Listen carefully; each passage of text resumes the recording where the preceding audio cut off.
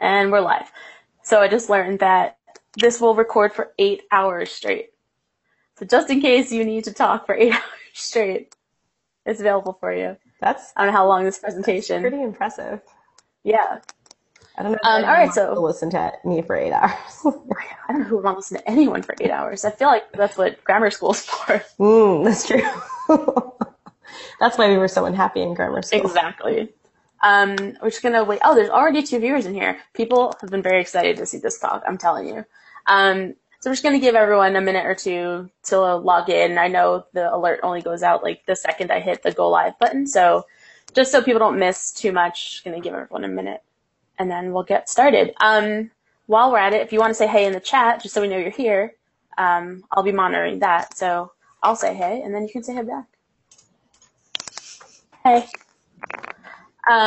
Meanwhile, Christina's lurking in the background. I'll be introducing her. We had a fun little chat before this started about what she's going to be covering, and I know I'm super excited for it. It's a different take on the talks we've had in the past, so I think we'll be able to learn a lot from this one, but no spoilers, so I'm going to not go any further than that. All right, I'm going to give it to 7:03, which is approximately 45 seconds from now, and then we will get going because I hate this stalling 3 minutes. And I really wish, I see you chatting, Christina, and I'm not positive that's the right chat.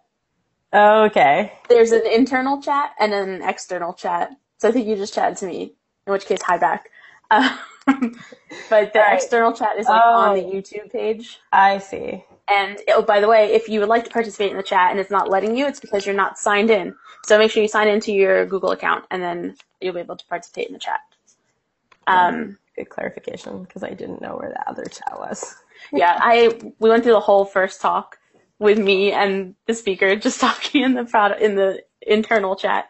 And I'm like, why isn't anyone talking? And then I figured out there's a whole separate chat that they don't tell you about.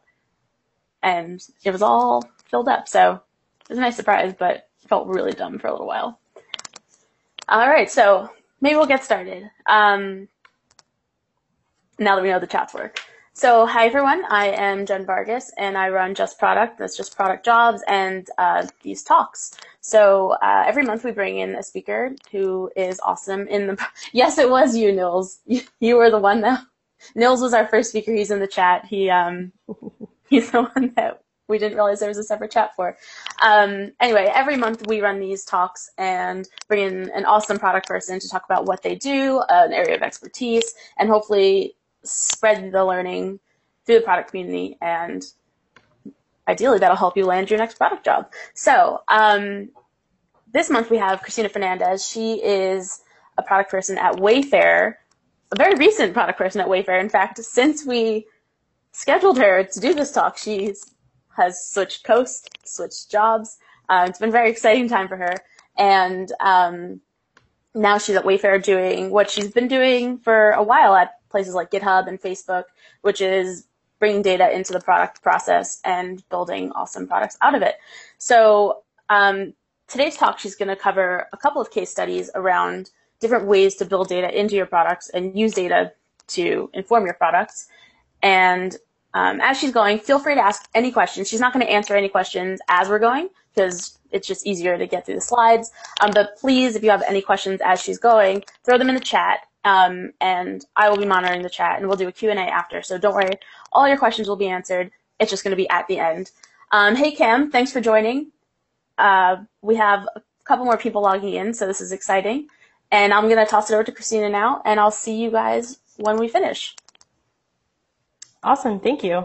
So I will just say hello to everyone. I don't actually know who's looking, I think, because I'm not on YouTube. And we'll just get started by sharing all the things. All right. So you should be able to see my presentation now.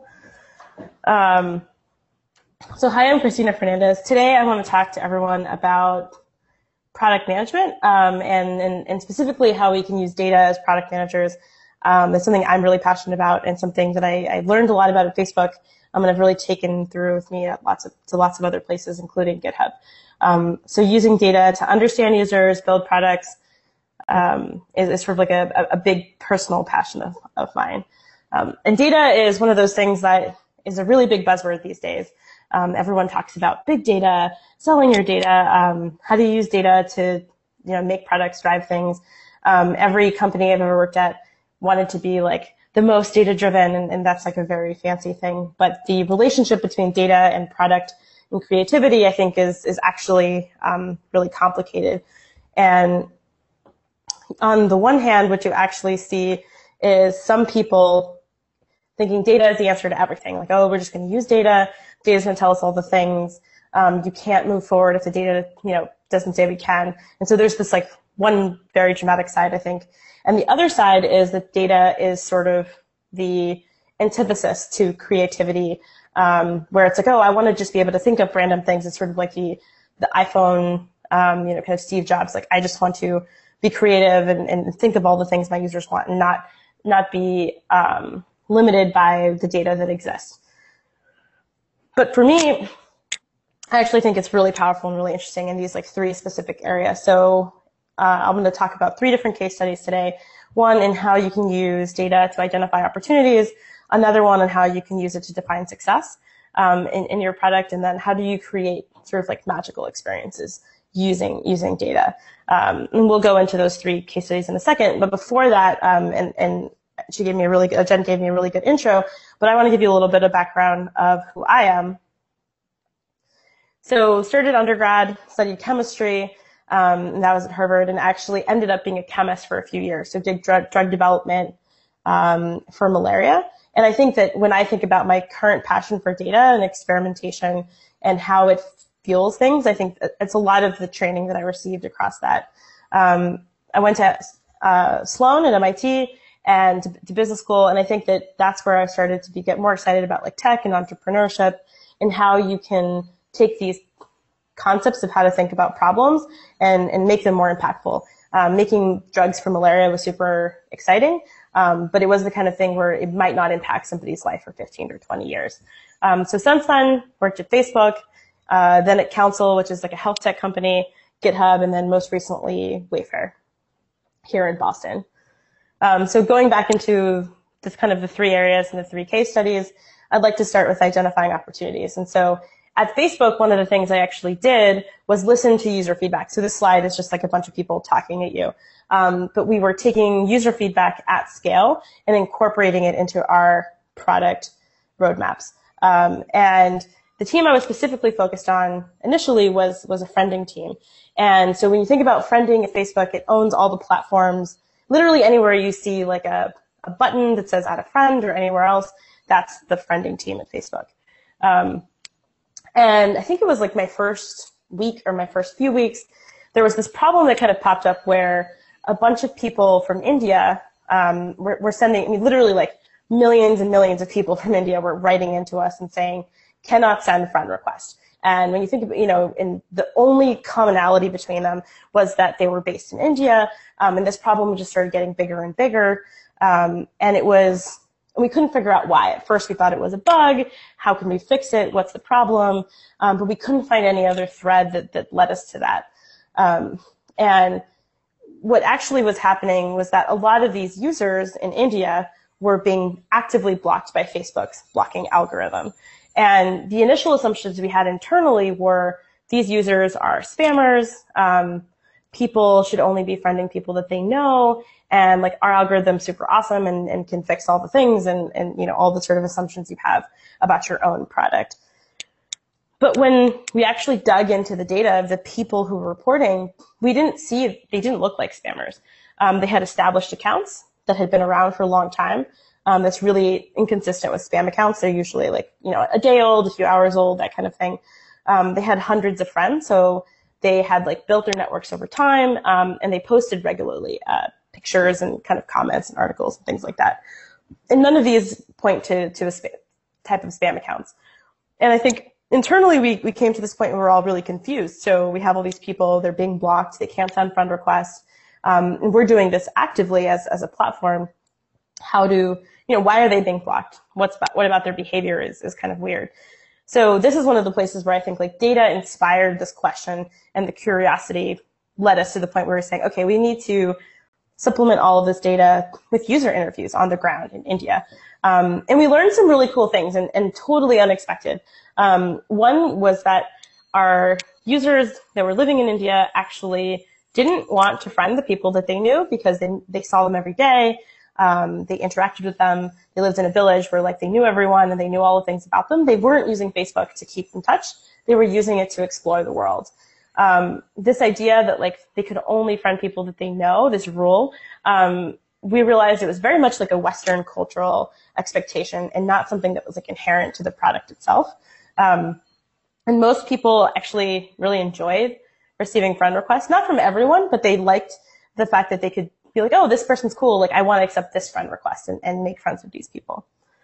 So what did we do when we kind of came to this realization? And I think one piece of information here is there's a lot of like internal discussion about this in terms of did it make sense with our strategy and our product and what we wanted to do. It wasn't like a straightforward thing where we did this the next day.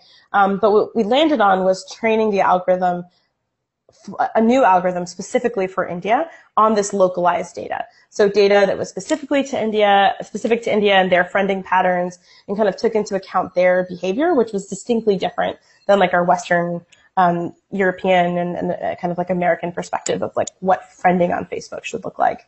And we did a complete overhaul of the communication around like if you're blocked, like why and how to get out of it and kind of like all of that. So we did two things. We did this like back end algorithm change and a front end change on the blocking experience. And for me, this is one of those perfect, and this took like 6 months end to end, like the research and actually making the product changes, and those were done over time. But what was really cool about it is at the end of the day, what we saw was that the problem of people getting blocked completely went away, or like on people who weren't spammers getting blocked completely went away. So we had all these really happy users. Literally like 1 billion people in India were now like having a better experience with Facebook. And from our friending growth perspective, more friend requests were getting sent, more friend requests were getting accepted, and balancing these things out and doing this in a way that made everyone happy was kind of special.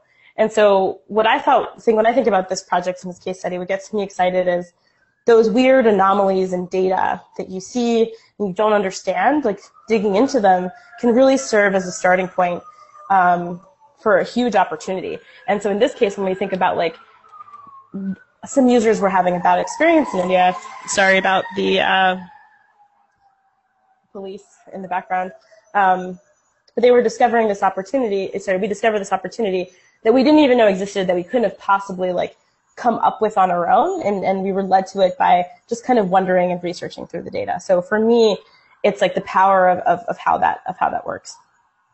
I think defining success with data is a much more common concept, but I always like to think about like how do you actually do this, and I think it's really, really non-trivial. And a lot of companies and a lot of teams and a lot of projects struggle with how do you define success for this smaller project. Maybe at a company level, you get like the daily active users, or you get revenue, or you get these other metrics. But how do you know that the thing you're doing actually contributes? And this is a huge challenge, and it can be really daunting and scary, sort of like how I feel about it. And what this often leads to is sort of this like quick vanity metric. And there's lots of articles about vanity metrics and things like that. But this quick like, oh, how many people are using the product, and we get really excited, like, oh, there's 1,000 people using it or 2,000 people using it. We're all really happy about that. But at the same time, like that doesn't actually tell us, did the right people use it? Did enough people use it? Did we cover the ground that we wanted to cover to have the impact that we expected? And the case study for me that I want to talk about here is something that happened at GitHub. We had this new feature, and basically the idea behind it, and it's a little bit like, not technical, but enterprisey is the word. So a lot of our customers, and they were companies, were asking us, hey, on your website, can you allow us to require two-factor authentication to improve security? And so this was being asked for us by lots of users over really many years. What we were hearing anecdotally was that a lot of people had developed manual workarounds where they were enforcing two-factor authentication outside of the product. And this was like pretty painful and time consuming for like the IT teams. And that this is like a really important feature to improve security across the site, even for our own internal usage of GitHub itself. So this is an example of basically like what this is what the feature was. So you can go to security, you can click on, an administrator can click on that, they can enable two-factor enforcement, and what it does is it actually kicks out all of the users in the organization who don't have two-factor authentication. And this is like really specific to the way GitHub is set up and how their user permissions are set up. Other enterprise softwares have it a little bit easier on the specific front. And so we just kick somebody out of where they do their work. And so we were able to save all these sorts of things that they've been working on so that once they have it enabled, they can actually like come back and be reinstated into their work organization. So that's just like a overview of the feature itself. And one of the things that we struggled with this was how do we define success for this sort of like, okay, we know we need to do it, we know it's really great, but how do we set like a number, a metric around this that isn't just like, cool, we did it and some people set it up. And then what we kind of decided to focus on is how many organizations can we actually expect to enable this? And what we decided to do is say, okay, let's estimate, let's guess, or let's not guess, but let's smart guess how many organizations are already requiring two-factor given the data that we have, which isn't great because we don't have this feature, so we don't know how many people are doing this offline. We have no way of knowing that. So there's a lot of ambiguity, even though, this is something that a lot of people have been asking for. So we decided on a few estimation parameters, which is one, organizations that are actively developing code. So the organization has to be active, the repositories that they have to be active, have to have more than 10 users, so they're not just like a couple friends kind of collaborating on GitHub, and that 80% or more of those users have two-factor enabled. And this is our hypothesis that if that percentage of people have two-factor enabled, that's because it's actually being enforced by the company. Because two-factor itself is not a very often used feature by a random GitHub user. And the key for us here was we wanted to define a goal that reflected, did we succeed in answering that user need of like allowing people to not have to do that workaround?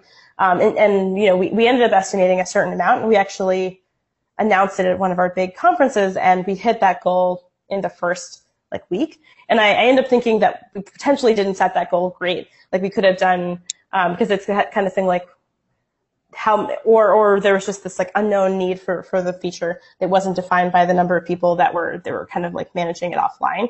But I think that it reflects the complexity of how you talk about a metric or a goal and actually have that reflect that, oh, did we do what we set out to do? Did we succeed? Did we fail? Which I find is a really important part of developing product. And the last one, I think this is one of the ones that's hottest right now, but in no way less important, I think, than the other two, is creating experiences using data. And when I think about that, I think about machine learning, artificial intelligence. You hear about Alexa and all these other different people. Facebook has all the chat bots. They do the auto tagging on the website or on Facebook. Self-driving cars, X.AI, can schedule meetings for you based on the natural language processing they can do on emails being sent back and forth.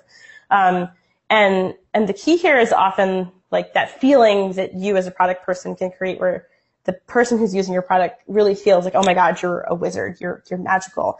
And I actually had this experience with X.AI, for example, where I didn't know that I was talking to a robot for the first 2 or 3, back and forth. And when I realized that I was, it was whoa, that's so cool. Are you a wizard? And the thing that I think doesn't get talked about a lot is how do you actually make that happen from a user experience perspective, right? So there's an algorithm, and how do you get from the algorithm to that magical point? And so this example is also from GitHub. What we wanted to do, so this is a screenshot of a repository, Bootstrap, which is a really popular open source project on GitHub. And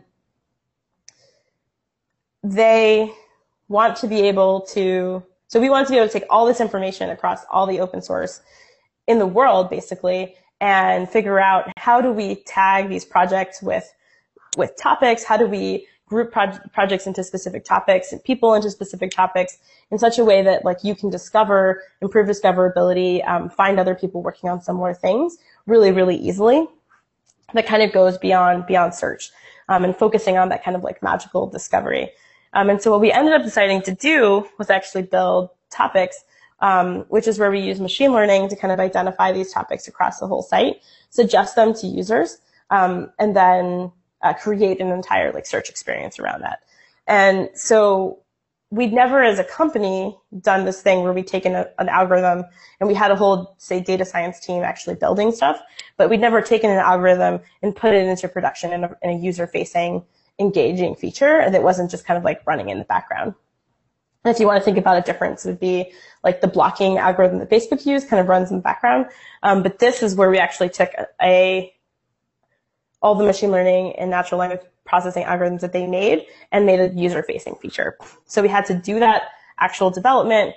We had to create a completely production-ready database that was built for topics, and there's the suggestions and the rankings, and that was dynamic, so it was able to take new information in real time and make that all production-ready and make topic suggestions accessible to users on the front end, which is sort of like where people would actually see what we did. And then build a feedback mechanism that made sense from a user perspective so that they would interact with the feature and we would actually be able to kind of loop that back and improve the algorithms. And we had to build all of these building blocks because we'd never done any of this work in a product feature. And this, what I think is cool about this is the level of cross-functional effort that it took. So the data scientists were doing work. The data engineering team was doing a ton of work for that. Like, if we go back here to this like production-ready database, it turns out that this was the really, really hard thing. This was the thing that took a ton of time, building it, making sure that it was to spec, making sure that it was in real time, that we were indexing everything. Like, that was the thing that took a long time. The application engineers had to kind of understand how to move this data into the front end. And we spent a lot of time, the other big chunk, I think, was figuring out how the user was going to actually interact with this information. So we have all this really cool information, but how do we surface it? How do we like give it to them and have them and give us feedback, I think was something that we spent a lot of time on. So this is sort of where we ended up with, and it's a very, very simple user-facing feature, given kind of like all of the complexity that we had here.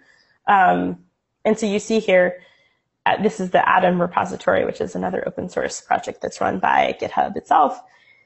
We have these topics that have been added to the repository. So the way that the user would have interacted with this is specifically the admin of the repository would have seen the suggestions, would have accepted the ones that made sense. So by accepting them, now we know like those are good ones. They could reject the ones they don't like or ignore them. And those reject, ignore, accept signals are something we can like bring back into the algorithm. And it creates on the search front a way for you to discover new projects within specific areas. So you can explore topics and you see the metadata when you actually search for something like Atom. And for me, the takeaway here was really how cross-functional this work was. And as a product manager, making sure that each piece was not just on time, but kind of like in its, that the data science was ahead of the infrastructure work, was ahead of like the work we were doing on the other, on the front end. And I think that like that whole flow was one of the big challenges. Is like there's so many pieces, there's so many moving things. How do you actually bring that all together? And that's where, when you're creating these like really cool experiences, that's where the challenge is, and less around like how do you technically do this or how good is the algorithm, although those challenges exist as well. So all these are very, very different stories, and they all involve data in really different ways. Identifying opportunities, defining success, and creating those experiences. And we actually we like define success in both of these two cases where we we were using algorithms in the first case, but just highlighting the different ways and how powerful data can be. And for me, it's inspirational to figure out to realize how actually creative data can be, and that's something that I end up feeling like super passionate about. And I'm happy to take the questions that we have in the chat.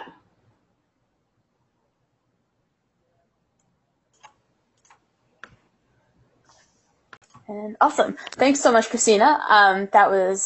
I love hearing like the real world stories of when these things are being used, because,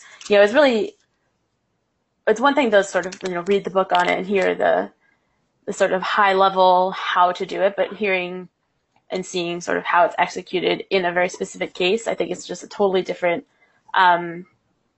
way of understanding how it happens in the real world. So I'm going to start going to the questions. So if you have questions, please put them in the chat, or tweet them at us if you want at Just Product Jobs. But I'll be checking the chat first. So let's shoot there. First question is from Nils. So what drove the desire for the new experience on GitHub? It was a lot of questions, I guess, like it was a lot of discussion internally around how do we create a vehicle for people to self-identify and group into topic areas. I mean, topic is what we ended up calling it, but group into like areas and think of like Stack Overflow and these sort of things. And even if we think about like hashtags on Twitter or Facebook, like how do you group into this thing? And one of the challenges that we when we talked about this was like, how do we seed this conversation and this feature? Like, let's just say we want to add hashtags, for example. How do you seed that in a world where like there's no paradigm for grouping it in that particular way? And that's sort of where like literally in a serendipitous conversation, the data science team was like, hey, we have this thing where we like group all the topics of the entire like public repositories together. And I was like, well, how about we use that to like seed all these things? And so I don't know that it was like a grand plan of how do we use machine learning to do this thing. It was more like we wanted to do this thing, which was improve discoverability, let people group themselves together. And there was a real discussion of how do we get people to do that without it feeling like work. Like adding metadata to your repository feels like work. Why would you do that? It wasn't clear, like we didn't have that clear like user experience.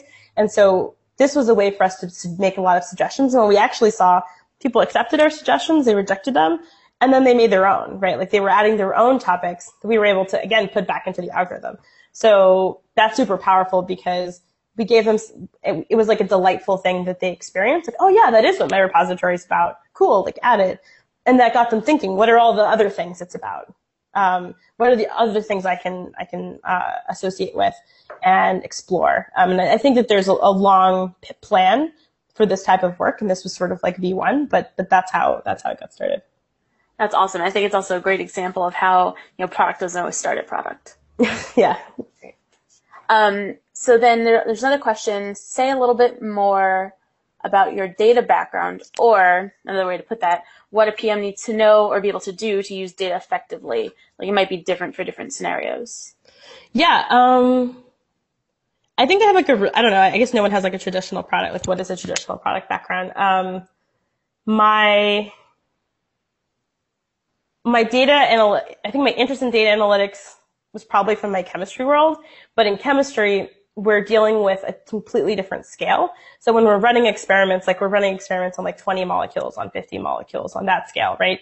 So that's the kind of analysis literally I would do in a spreadsheet of like which of the molecules which are doing well, which of the ones are doing bad, like the same kind of thing you would do, but really at like this micro scale. When I went to Facebook, and I started in the role that I did, which was a product operations role, not like a PM specific role. They literally asked me in the interview, like, do you know how to write SQL? I was like, I have no idea what you're talking about. I've never done that. I don't know what that is, but I'm pretty smart. I'll learn. And for whatever reason, they believed me. Like, not everyone believes you when you say that. Like, I've said that other places and they're like, whatever. But they believed me and they hired me. And that was a core part of the job that I had to teach myself. And so literally, like, my entire training was W3 school, SQL, while I was on the job, and then like looking at other people's queries at work and being like, oh, that's how you do that weird join. Like, let me do that. So that's like on the getting the information side. And like really Facebook trained me. Like they trained me for the things that I learned. I have no like formal CS training either. So the stuff that I learned like for machine learning was literally sitting down with our team and being like, how does this work? What information are we getting out of it? How do we rank things? How can we put this in there? And so I often feel data is a little bit more of a mentality and like a discipline, and the mechanics of the data stuff can be learned. And I'm not even good at learning stuff online, to be honest. Like I'm not good at, like I'm much better when someone talks at me.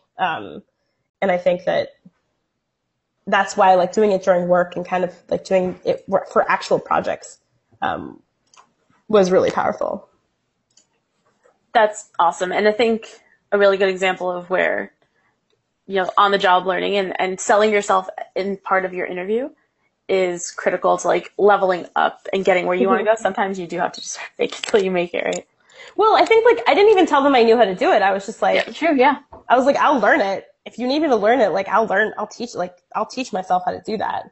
And I think, again, not everyone believes you, and maybe not everyone can either. But I think that like when someone just takes that chance on you, like that opened up a whole new world, a whole new way of using data, like a scale of data that wasn't even imaginable in the chemistry world. And so for me, it was just like every day was learning things. And I've like been able to take that and apply it to lots of different other areas. And that's been really powerful.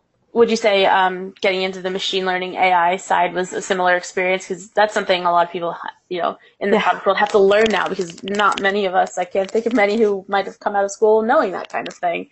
Is that something that you sort of picked up in a similar way? Absolutely. And this was at GitHub a project. Again, like I said, we started on the discoverability front. So we were going to only do like user input topics for your repository. And a random conversation with a data scientist at GitHub, I was like, oh, that sounds great. Let's put that together. And now I had to like go learn all the things, and not all the things, but learn enough so that I could put it in the product. And what was cool about that is that like once I did that project, when I was interviewing at Wayfair, they were like, oh, like nobody has experience, not nobody, but like very few people have experience actually putting data science into product. Like we have all these projects we want to do. They're in that vein. Like we want to talk to you about that. And so ended up like doing that at Wayfair. So like if you'd asked me even a year ago if I'd be doing like machine learning stuff now, I would have like been confused. Like no way. But like all the different steps have definitely been on the job. And for me, driven by like the product or my interest in not so much the technology, but like how do you get to the result, which is that user and their experience and the problem that you're solving. Because I think one place where we often go wrong with data and even machine learning is like, and this is something we talked about at MIT a lot, was having a technology and needing to find a problem for it. Like I think what tends to work better is having like a problem and being like, well, how can I fix this problem?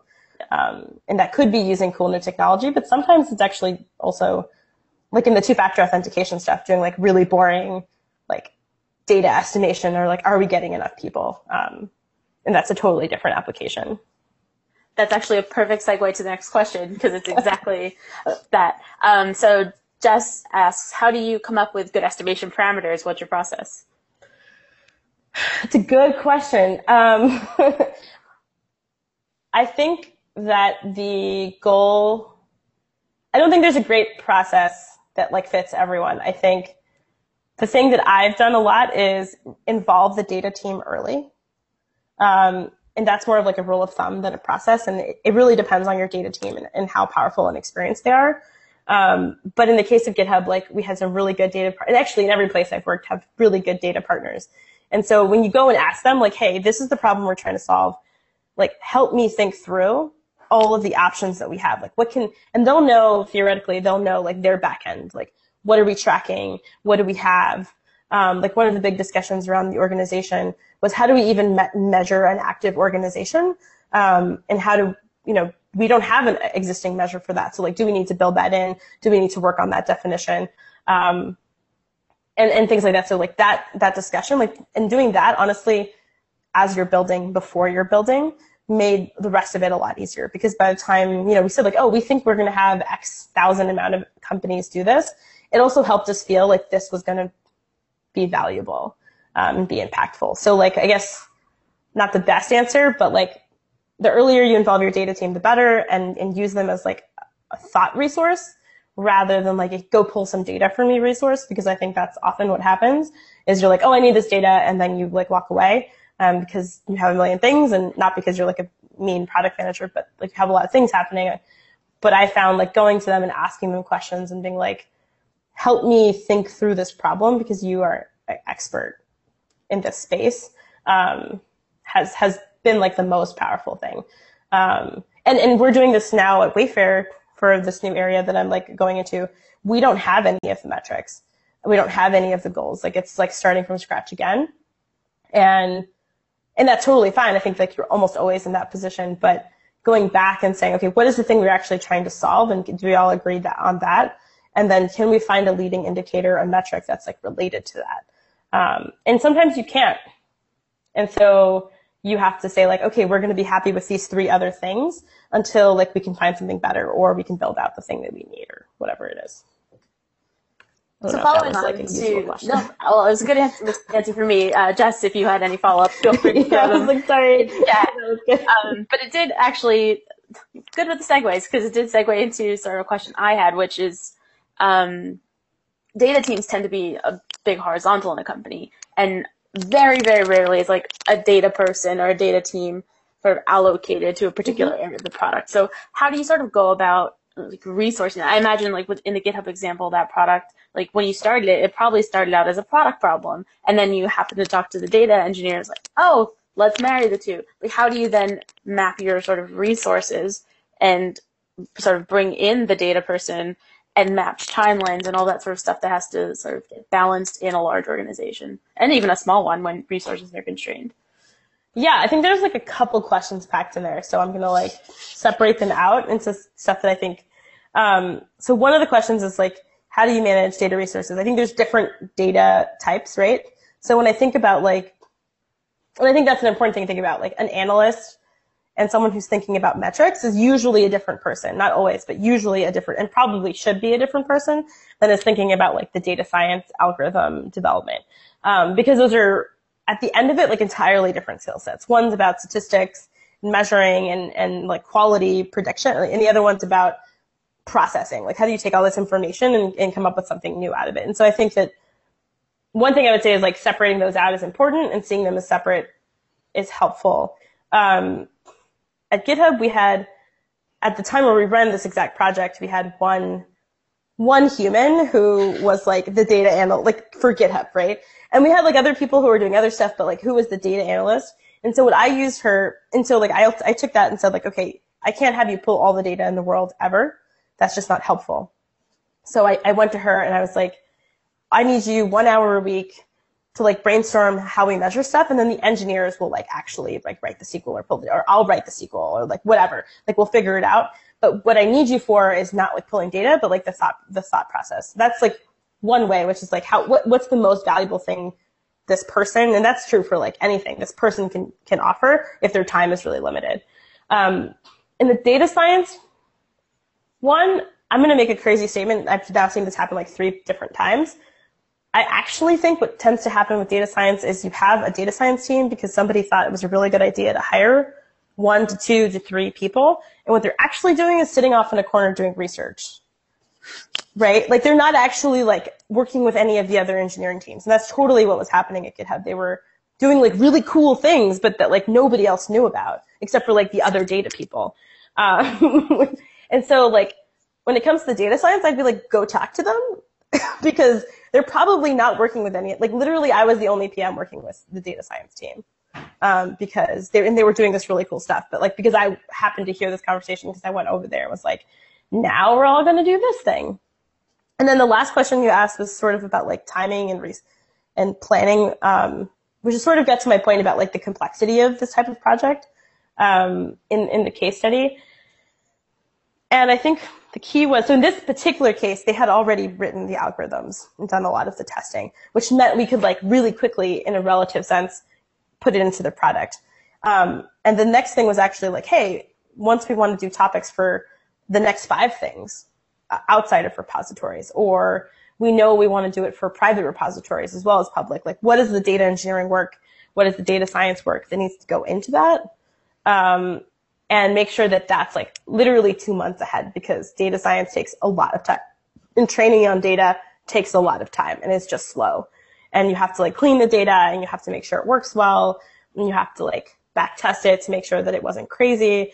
Like one of the weird things that we saw, and how you validate actually drives things a lot. So for example, one of the weird things we saw was because we were validating our GitHub algorithm with people's descriptions.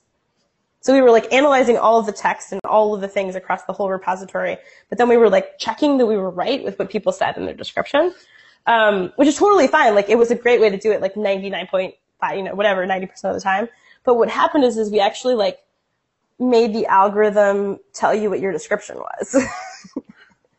Hey, that's one way to fill out those descriptions. I know I never filled them out. Which is really cool, but the problem was a lot of times people would be like, why does it say exactly what value are you adding? Like when we did some user testing, it was like, well, what? So we had to go back and like revalidate the algorithm like a different way because of this like weird funky thing. Anyway, so that was sort of like a long answer, but. That was good because there's a lot of questions. All right. So I think we might be last chance for your questions, last call. And meanwhile, I'll just make some quick announcements. And also, first, most importantly, thank you, Christina. I'll thank you in anticipation of no more questions because I saw a couple people say they had to run. But if one pops up, I'll interrupt myself. Anyway, thank you so much. This was super helpful. I think just the wizard cat was my favorite part. I'm not going to lie. I actually just started laughing here all by myself. It's always better in a live audience because you can like get that laugh and feel you it. Had it. It was just over here. Yeah, that was my favorite part of the whole thing. I mean, the rest was educational, but that was memorable. So, thank you for that, Wizard Cat, and for all the other awesome things. Oh, yep. We have some thank yous coming in from Cam and Nils and everyone else. So I think everyone's got their questions through, which is awesome. Awesome. And yeah, really appreciate it. And you're obviously welcome in Just Product Slack. And if you want to follow up there, if anyone has any questions, actually just say your Twitter because I know it has some numbers in it. I'm going to forget the numbers. So what's your Twitter if people want I think it's like Chrissy147. Or where would you prefer anyone message you? Wherever. Twitter is totally fine. I just don't remember. Yeah, Chrissy147. 147, yeah. Chrissy147. It's also on our site, if justproduct.co, if you want to tweet at Christina after this with any follow-up questions. Other than that, I have two announcements for the future, which is our next product talk is on September 20th, and it's on prioritization frameworks. And that one will be hopefully announced and available for registration later this week, early next week. So stay tuned to the newsletter and to Twitter for that. And by popular request, which this was news to me, but people love podcasts. So Just Product Talks, all of our talks up to now, and including this talk soon, are available on anchor.fm. So anchor.fm/justproduct, and all of our talks so far up there, and this talk will be on there by the end of the week. So if you prefer podcast listening, or you want to just refresh all of these wonderful talks that we've had so far, feel free to get that subscribe to the podcast there, and you'll be able to listen to them on your commute or while you're cooking dinner, or I don't know, send your child to sleep with them and let them become a fantastic product manager in a couple of years. That's all. So thanks so much, Christina. Thanks so much, everyone who joined, and we'll see you on September 20th. Awesome. Thanks for hosting me. It was fun.